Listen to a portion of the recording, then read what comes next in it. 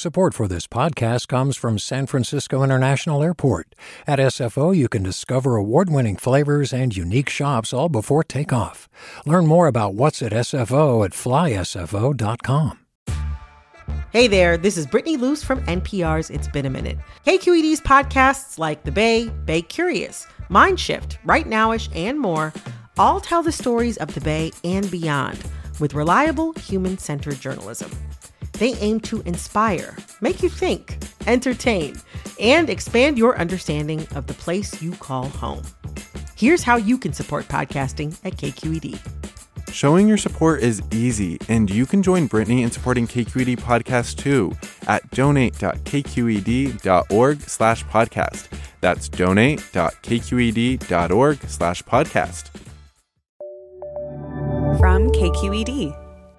Good morning. This is the California Report. I'm Saul Gonzalez in Los Angeles. At least one person who's campaigning for Governor Newsom's job is starting to offer specific policy proposals. Republican gubernatorial candidate Kevin Faulconer says he wants to eliminate state income taxes for low and middle income Californians. With more, here's KQED politics reporter Guy Marzorati. Faulconer is one of the Republicans running to replace Governor Gavin Newsom in the state's recall election. The former San Diego mayor wants to eliminate state tax on income below $50,000, or $100,000 for joint filers. Days after Newsom proposed sending $600 checks to middle-class Californians, Faulconer visited the Bay Area on Wednesday to pitch his plan. We need to do more than simply send people a one-time check. We need permanent, lasting reform. Faulconer's tax cuts would be a pricey commitment, costing the state $15 billion annually. And Faulconer did not offer specific programs he'd like to cut should the state face a revenue shortfall in future years. For the California Report, I'm Guy Marzorati. Another day, another big proposal from Governor Gavin Newsom. Every 4-year-old in the state would get access to transitional kindergarten under a major education spending plan announced by Newsom yesterday. KQED's Vanessa Rancaño has more. Only about a third of young Californians can get in on the early kindergarten program right now. Newsom's plan would make the extra year of learning universal by the 2024 school year. Patricia Lozano is the executive director of Early Edge California, a nonprofit that advocates for early learning.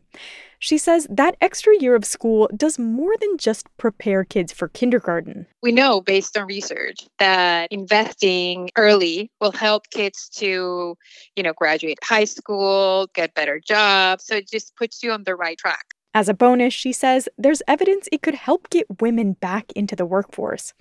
The governor's plan would also put more money toward after-school and summer school programs in districts that serve lots of high-need students, and start $500 college savings accounts for some low-income students. I'm so grateful for this privilege and opportunity to look at transforming public education in the state of California. It was transformed last year for all the wrong reasons. We're now going to transform it in the next 5 years for all the right reasons. The ambitious agenda is made possible by booming state tax revenue and federal COVID relief money.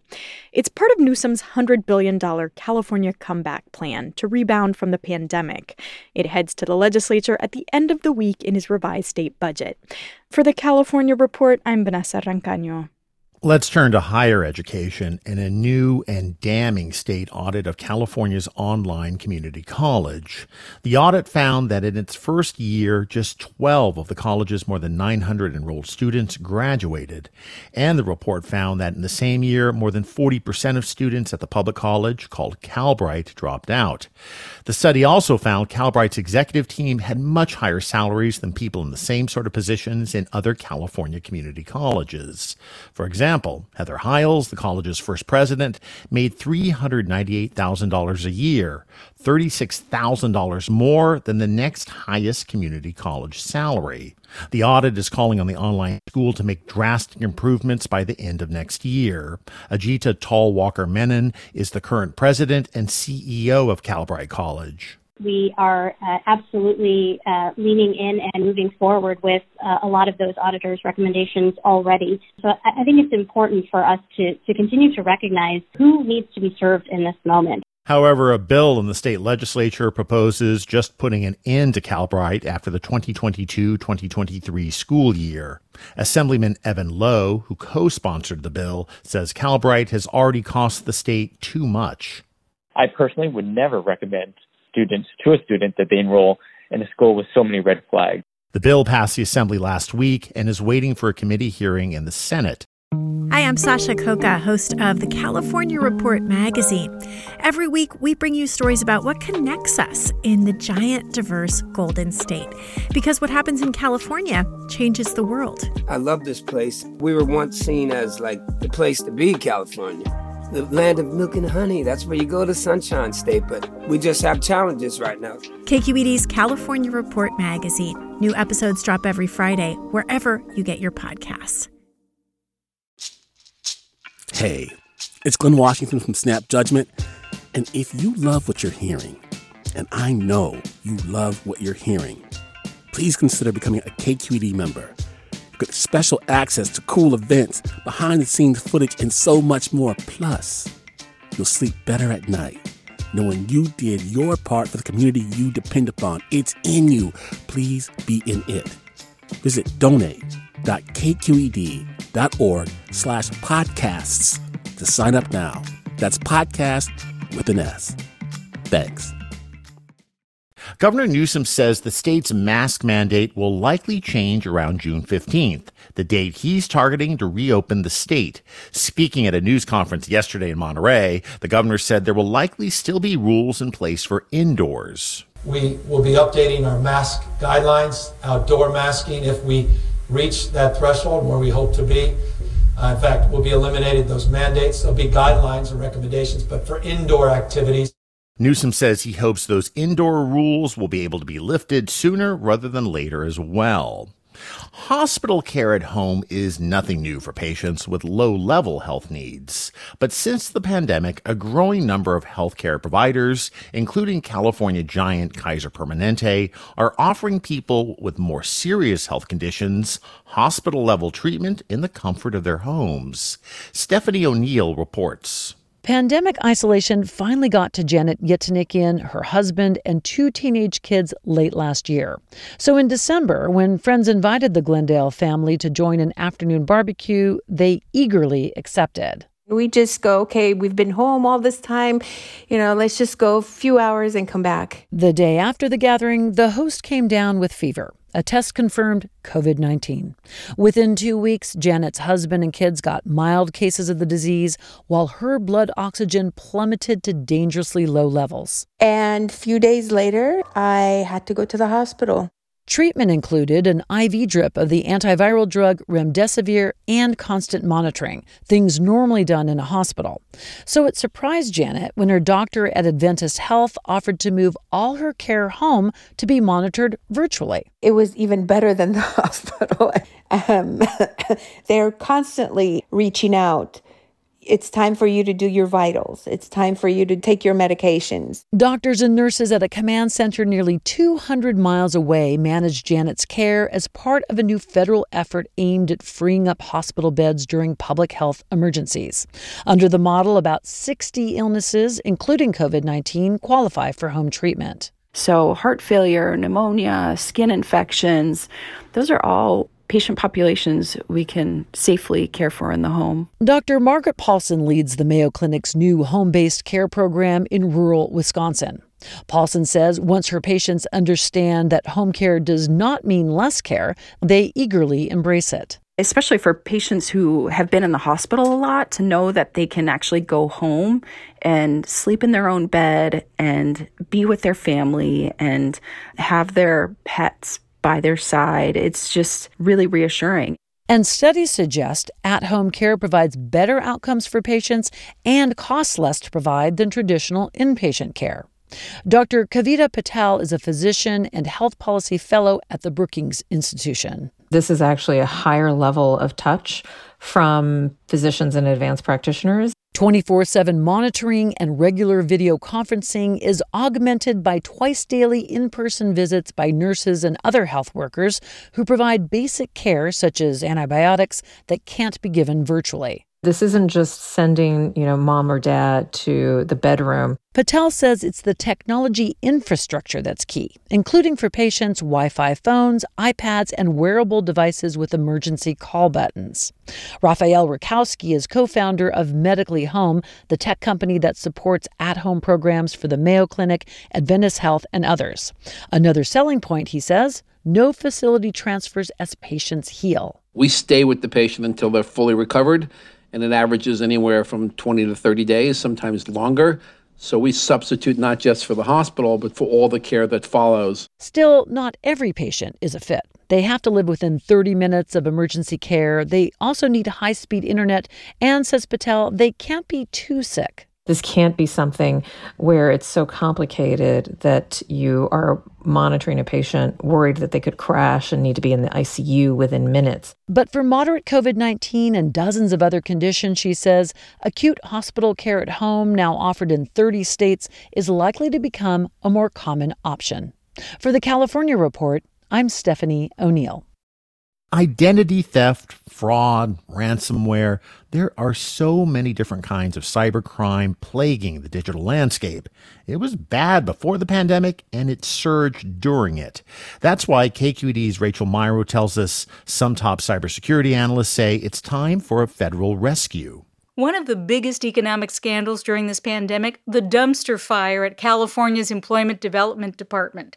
The agency was completely unprepared for a surge in demand and also a surge in hackers, many of them in prison, keen to get a piece of the action. Our own Mary Franklin Harvin has been following the story for the California Report. Around Thanksgiving last year, DAs from across the state came together to announce that over 30,000 fake unemployment claims had been filed in the names of people incarcerated in California. Ugh, epic fail at exactly the moment so many Californians desperately need help.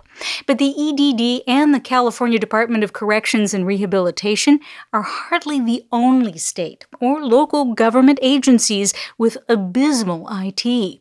Ancient software, limited budgets, it's an old story. It's hard to make it tangible until it's too late, right? And all your systems are locked up. And those same people that have been asking for support either end up getting fired or moved along because how could you let this happen? Matt Masterson was a senior advisor at the U.S. Cybersecurity and Infrastructure Security Agency. Now he's at Stanford's Internet Observatory. He says federal funding could help state and local agencies across the country get up to speed. Whether it's at the grid level, whether it's water treatment plants, whether it's county sheriff's offices, right? That's a matter of public safety. But there is no comprehensive digital infrastructure investment bill moving on Capitol Hill, possibly because many lawmakers are worried about providing money without direction for how to spend it. I love that idea, but I think money is not sufficient. Ro Khanna is one of several Bay Area Congress members who represents Silicon Valley. He says any federal rescue has to be led by the right people, the kind of people more likely to be working in private industry today than government IT, even at the federal level. It's really going to take a partnership with leading technologists, leading people in design, a move away from some of the legacy systems. Khanna's hit on an obvious first fix. State and local agencies could start by switching to commercially available software and systems. They wouldn't be impervious to hacking, no system is, but they benefit from the close attention of lots and lots of software engineers all over the world. Again, Matt Masterson. How do we help move some of these institutions, for instance, off of running their own email servers up into the cloud? Right? Where we know that you can provide greater protection. The companies that provide that support have more advanced security apparatus.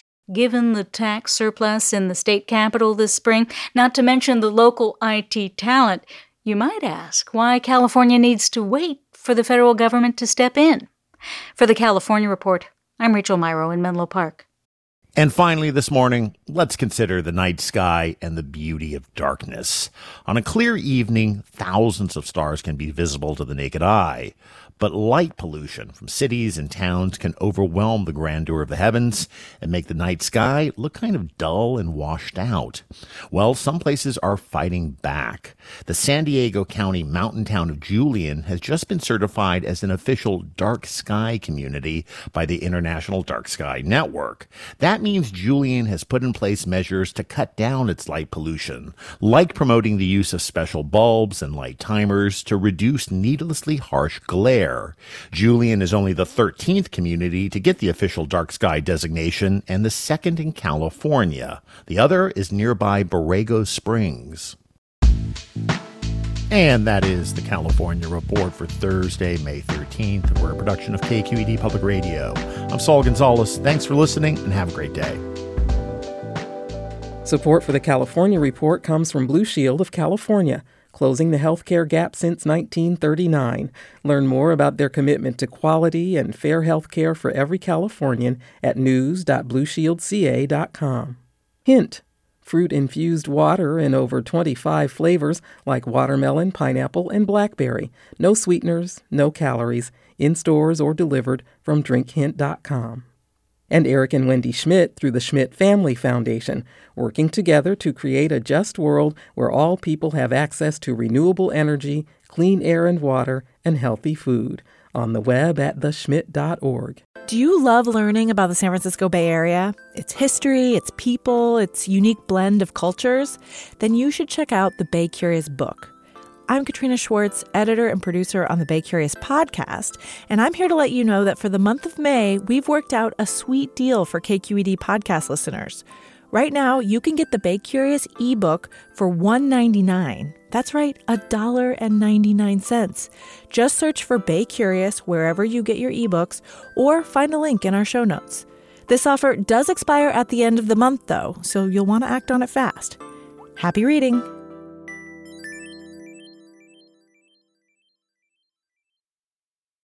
Hey, it's Avery Trufelman, host of Articles of Interest, and I've got to say, I've been a fan of KQED ever since I was a little kid, and I would come out to San Francisco to visit my grandma. It was just what we'd always turn on every time we got in the car, every time we were making dinner and turning on the radio. It was always KQED.